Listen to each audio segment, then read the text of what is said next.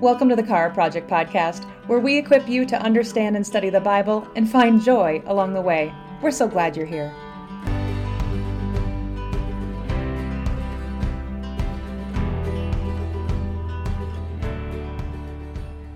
Thanks for joining us at the Kara Project today. I'm Sarah. And I'm Heather.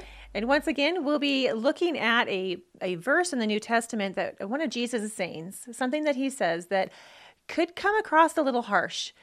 And we kind of do tend to gravitate towards some of these sometimes because we just wrestle with them. A lot. Yeah. And so we're going to use the Kara Bible Study Guide today to help guide our conversation and give us some questions to ask. And hopefully we'll be able to walk away with a better understanding of what this verse means. Heather, why don't you go ahead and introduce our verse for us? No pressure, Heather. We're going to dive into Luke 14, verse 26. And this is what it says. This is Jesus talking. He says, "If anyone comes to me and does not hate father and mother, wife and children, brothers and sisters, even their own life, such a person cannot be my disciple." So it's a little heavy. A little heavy. It really is. And so, when we hear a verse like this, one of the places we can often go to is in our apply questions within our Kara Bible Study Guide. We have a whole question about expressing your fears and concerns. Mm-hmm. I think a lot of us would have concerns around, wait a second, am I supposed to start hating everyone, even myself? Am I supposed to it's family. Right. It's people that are closest to us. My mother and father, my children. And we're supposed to hate them. That's what being a disciple looks like? Right. It's confusing. It is. It can be confusing and a little intimidating. And so that's why we're going to Kara it today.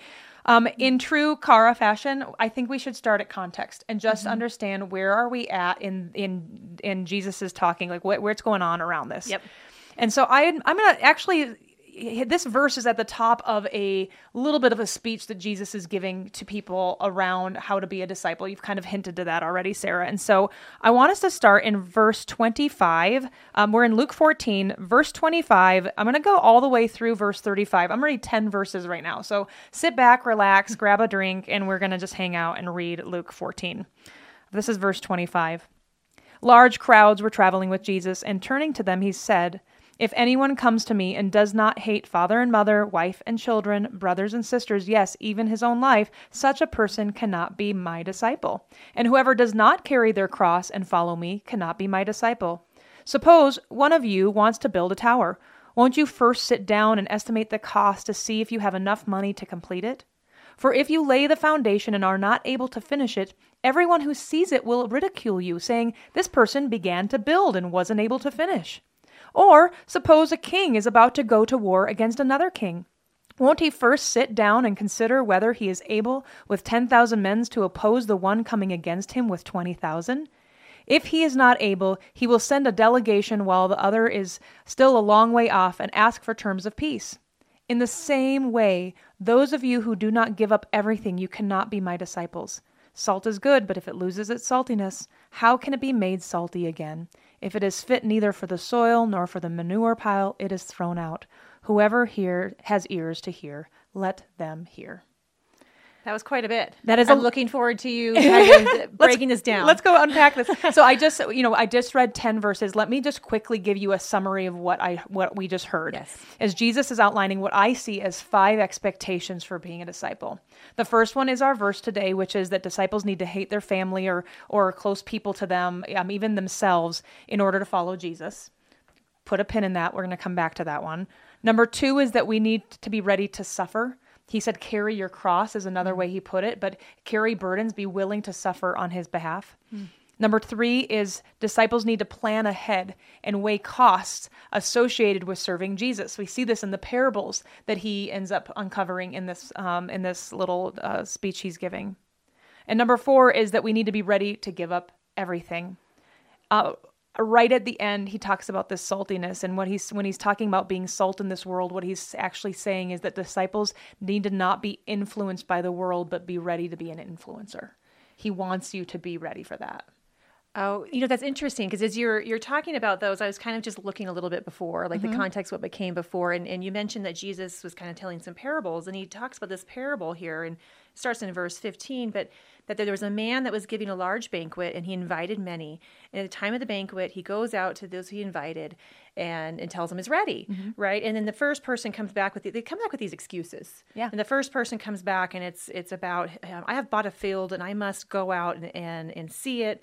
So excuse me. And another one is I've got these oxen that I'm taking care of, and another one says I've got married and I can't come right now. And so everybo's denying in this parable, like denying the invitation. They're denying the invitation, like they've got other things that are more important than the invitation to this kingdom feast.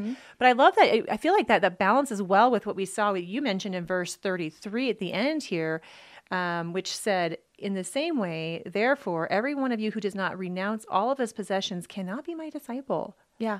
So isn't this interesting? Right before this passage, this parable of the feast or the great feast, a large banquet, a lot of different Bibles have different story names of it. But he's almost saying, here, I'm going to invite you to be a disciple. I'm going to invite you into my banquet. I'm going to invite you in. You're coming up with excuses about physical things like oxen or other people like marriage or all these pieces that are going to get in the way of you saying yes. Yes. And then he goes into our passage. Yes. Where we start to see him uncover very clearly, you're supposed to be giving up, hating family, be ready to suffer, be ready to give up everything. And it very much is almost in response to his parable that he just spoke to. So that we're starting to see like this idea of our priorities, like what we put first. But I'm still confused about this word hate that we find in our verse. What does he mean when he says to hate your mother or father? Right. And we could go into research, but before we head into research and want to research hate further, I do think that some clarity from other biblical texts are going to help us see it. Remember, we're in the Gospels. And when the Gospels are speaking, very often, if we look at a cross-reference, we might see that same story or same passage of Jesus talking in another gospel. And that's the case for our friend Luke. Matthew does the exact same thing. I found this all from my cross-references. We see Matthew in Matthew 10, verse 37. He gives a very similar account, but he says it kind of nicer. And this is something you should know about Matthew and Mark. If you've read them long enough, you know that Mark is not Mark, but and Luke, they all have a very different way of speaking to how Jesus spoke. Some of them are giving a little bit more clarity, and this is one where I think Matthew helps us out. He says this in Matthew 10, verse 37. Anyone who loves their father or mother more than me is not worthy of me. Anyone who loves their son or daughter more than me is not worthy of me.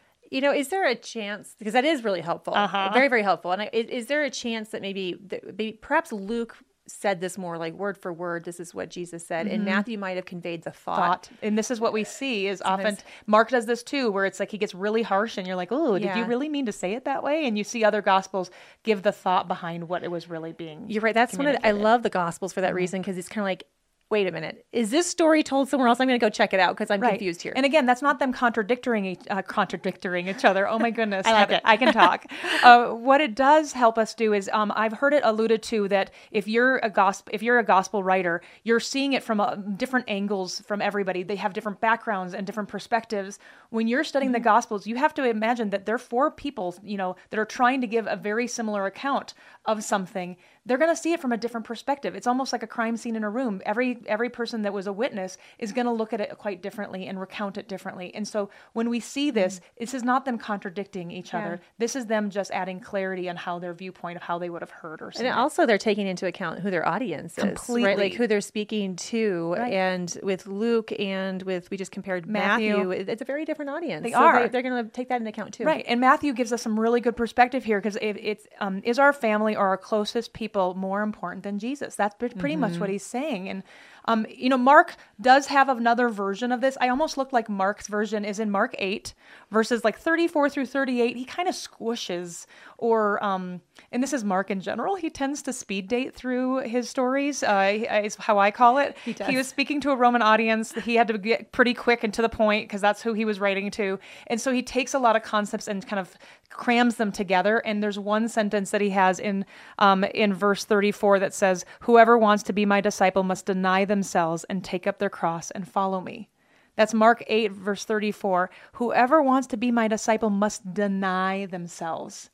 He's reiterating this point we're starting to see in both Matthew and in Luke, that this is less about us and more about Jesus. That is really helpful. The idea of denying ourselves. We're supposed to put him first over our family, over some of these good things that can become ultimate things, right? Like we gotta put Jesus first. He's got to be our ultimate thing. Yeah. So I love that. So, is there anything else? I know we've been in context here. Is there anything else that we should be aware of? Well, one of the things that's interesting is, and we haven't done this on a podcast yet, but I think it's worth us looking at a little our cross references to see if there was another verse that could apply. And funny enough, Luke actually has a very similar passage. So here's book context for the first time. I think we're introducing it, where we see Jesus repeat the concept of what we're learning about how to be a disciple of his. We find it in Luke 12.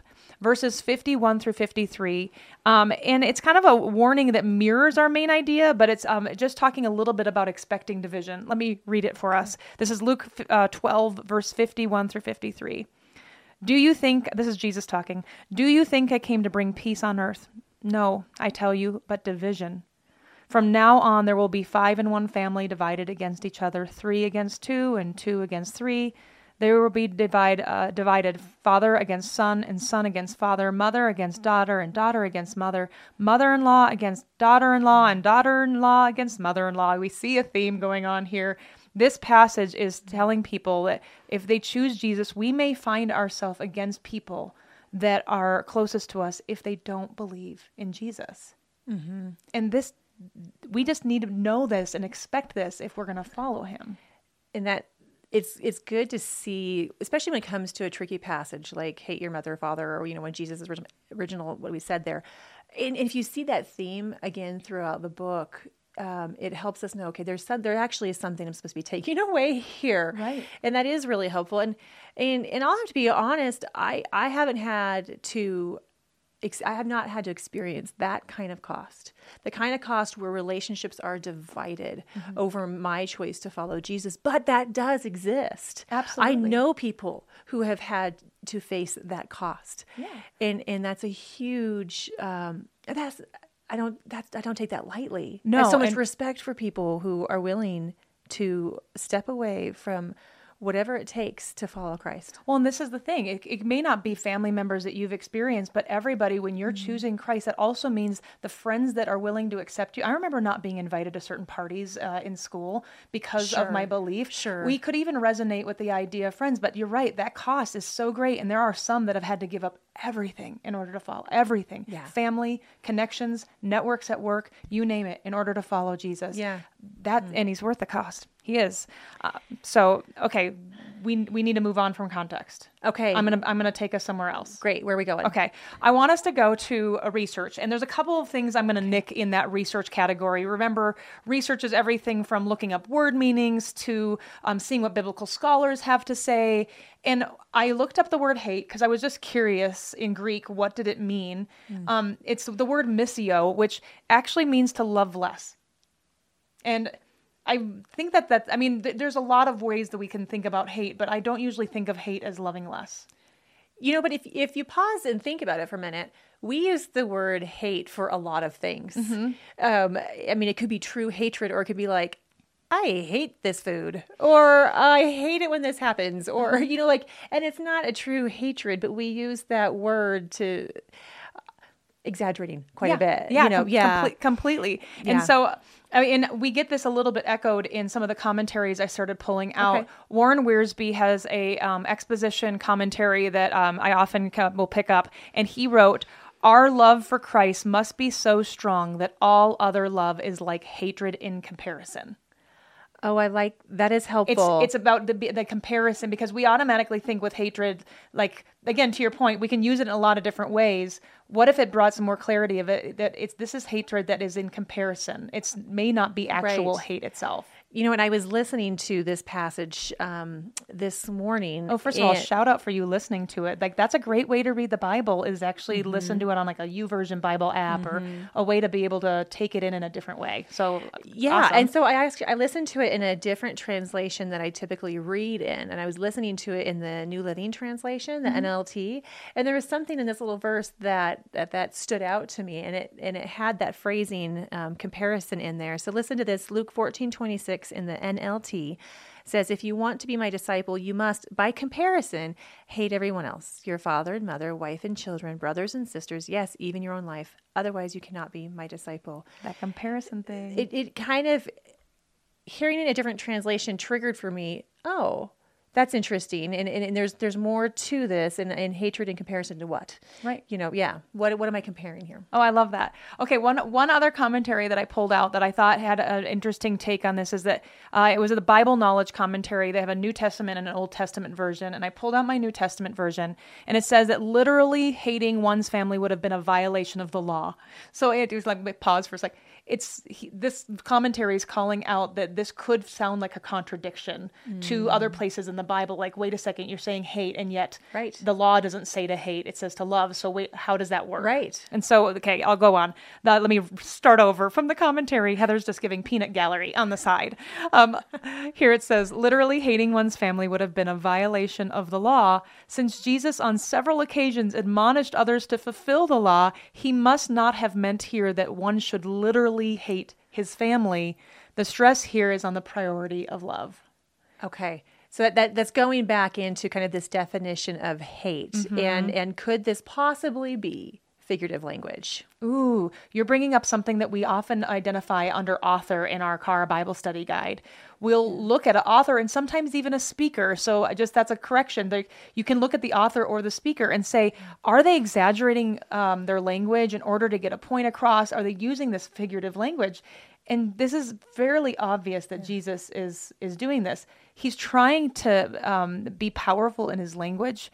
In fact, the Cultural Background Study Bible, it's this like history study Bible that gives a lot of historical context. It's one of my favorite study Bibles. It said, given the emphasis on family culture in that area, Jesus's demands would have been very offensive, even though hearers would probably have understood hate to be hyperbole. So this commentary is basically saying, hey, this is hyperbole. It still would have fallen very harsh on the original hearers.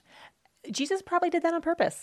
Right? Like, I'm going to say this in a way that really gets your attention. Completely, because if we use figurative language, he's purposely trying to make a strong point because he's making sure we realize in order to be a disciple, these are things we cannot take lightly. This is serious business. And he's wanting to, before you sign up and come and hang out with me, know what you're getting into. He's putting all the cards on the table, which I got to say thank you, Jesus, for doing that, because we know what to expect now. So it seems like this verse is less about really hating our family, and it's more about what is the cost to being a disciple, and what does it mean to put Jesus first.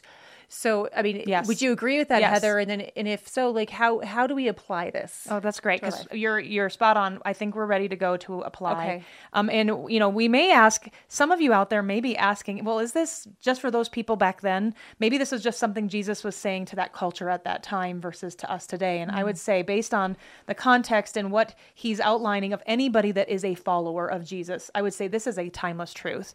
It's to be applying to us as well. If we call ourselves a follower of Christ, this is something that we need to be listening pretty closely to. Yeah. So that's just like a little shout out, because some of you may be sitting at home saying, gosh, maybe this isn't for me. Maybe this was just for them back then. And I can say, it's going to be easy now. Yeah. Following Jesus, it's easy. It's totally easy. Cakewalk. So, the other question that I love to ask and apply is, man, what do we learn about God? Like his characteristics, his attributes, his desires. I love that question. What do we learn about it? And we see here that Jesus just wants our full devotion. Yeah. It's not that Jesus is telling us to literally hate our family, as you were saying, Sarah, but we need to be willing to love them less, maybe put them second in order for Jesus to be first. And it reminds me of my husband and he always jokes around with me that I love food and sleep more than him. And so as I read this verse, and I started to understand it, I'm like, Jesus is asking me to love not only my family more than him, but food and sleep too. I was like, okay, all right. All right, Lord, I'm willing to give it all. But it's a inside joke in our family because I oftentimes, he realizes there's priorities. My husband does. And Jesus is expecting those same priorities of like, are you willing to put me first? Right. And I was just having this conversation with my teenage son and talking about, and there's a lot of good things in our life, including our family, including food, including sleep, and so many other things, even things that we're naturally good at, like the skills or gifts that God's given us, the interests and desires God's given us, can be very, very good things. But anytime we make those an ultimate thing, we're putting that ahead of Jesus, and we're turning those things into idols. Yeah. And so Jesus needs to be first in our priorities in our life. And that's a trap that we, I think, all fall into very easily. Yeah. And that's where, so now we can get to the final question and apply, which is, well, then what am I learning from this, Lord? Am I praying, as I pray, how do I actually apply this to my life? Yeah. Because you've now put a list of expectations of disciples from our passage, and it makes me in turn, and maybe, you at home, and it may be asking yourself, how am I doing with these 5 things that Jesus outlined in this passage? Am I putting Jesus first, number 1? Number 2, am I ready to suffer for his name? Have I weighed the cost in following Jesus? Yeah. Am I ready to give up everything for him? And am I not influenced easily by this world? Now, this may be hitting you hard. It hit me hard, but I also realize that because if you're realizing that Jesus isn't first in your life, this is going to hit you pretty hard pretty quickly. Yeah, and we all have moments like that. Well, yeah, we're going to have a heart check and say, man, am I there? Yeah. Am I willing to do this? But he is God. He is our creator. He's worth being first. And I think this is one of those passages where I want us to leave feeling hopeful and helpful, right? But I also want us to be, Jesus did the hyperbole and used the figurative language to make a really strong point, because he wants us to realize this is what he's asking of us. Yeah. And man, Jesus, you're worth it. You are absolutely worth everything. Because of the gift you've given to us on the cross, because of your unconditional love, because of your mercy, there is Bible verse after Bible verse that totally speaks to who he is and what he has accomplished for us that makes him so worth following. Right. Well, and as you say that, it makes me think of another verse that I think can kind of help balance out this. Yes, there is a cost to following Jesus, right? A denying of ourselves, of picking up our cross and following Jesus. But then we also know in Matthew 11, 28 and 30, Jesus says, "Come to me, all you who are weary and burdened, and I will give you rest. Take my yoke upon you and learn from me, because I am lowly and humble in heart, and you will find rest for your souls. For my yoke is easy and my burden is light." And Heather, you were just kind of talking about, you mentioned like the works, especially like the Old Testament law, all the works that they had to do to try to gain right standing with God. And Jesus became our rest. And so we have this burden taken off of us, completely. That he became our salvation. He became our Sabbath rest. He's done it all for us. And so we can rest in him. Rest in him and know that he's just giving us a warning in this passage to know what to expect by being the follower. Yeah. That warning is totally expected. If you're going to drop everything and follow him, I get that. Is he worthy of our worship? He is. Right? He is. Oh, Heather, I love this. Is there anything else that we wanted to apply here before we sign off? No, but I think that, when you take a heavy passage like this, where you hear the words that Jesus is telling you to hate somebody, I think we've come in with some of these fears and concerns. And I feel leaving this passage today that what this does is say, no, all this is doing is helping me understand who Jesus is, where he wants me to be positioning them in my life. He's my ultimate. He's number one. He's first. And that's all he's asking of us in this passage. And that doesn't necessarily, that I'm not hating my mom and dad. I don't hate you, but I will tell you, mom and dad, Jesus is first, and he always will be. And I bet you my mom and dad will be very pleased with that. I know that's not always the case for everyone else, but we can rest in knowing that Jesus is that's all he's asking of us. Yeah. Boy, you helped answer, I think, a lot of questions that I know I've had, and probably maybe a lot of people have had, and that is our hope and our intent. And that's truly what we find when we come in and we study the passage, to read the Bible on its own terms and try to uncover what did Jesus mean when he said that? I realize I'm bringing these assumptions, but what was Jesus saying? And that's what we do with the Cara Bible Study Guide, and that's what we'll continue doing as we continue to uncover some of these difficult or confusing or even harsh passages. So make sure you subscribe and join us as we'll continue doing that. Thank you for listening. To learn more about the Cara Project, visit us at thecaraproject.com. This podcast is listener supported, so if you'd like to support, head on over to our website and click Give.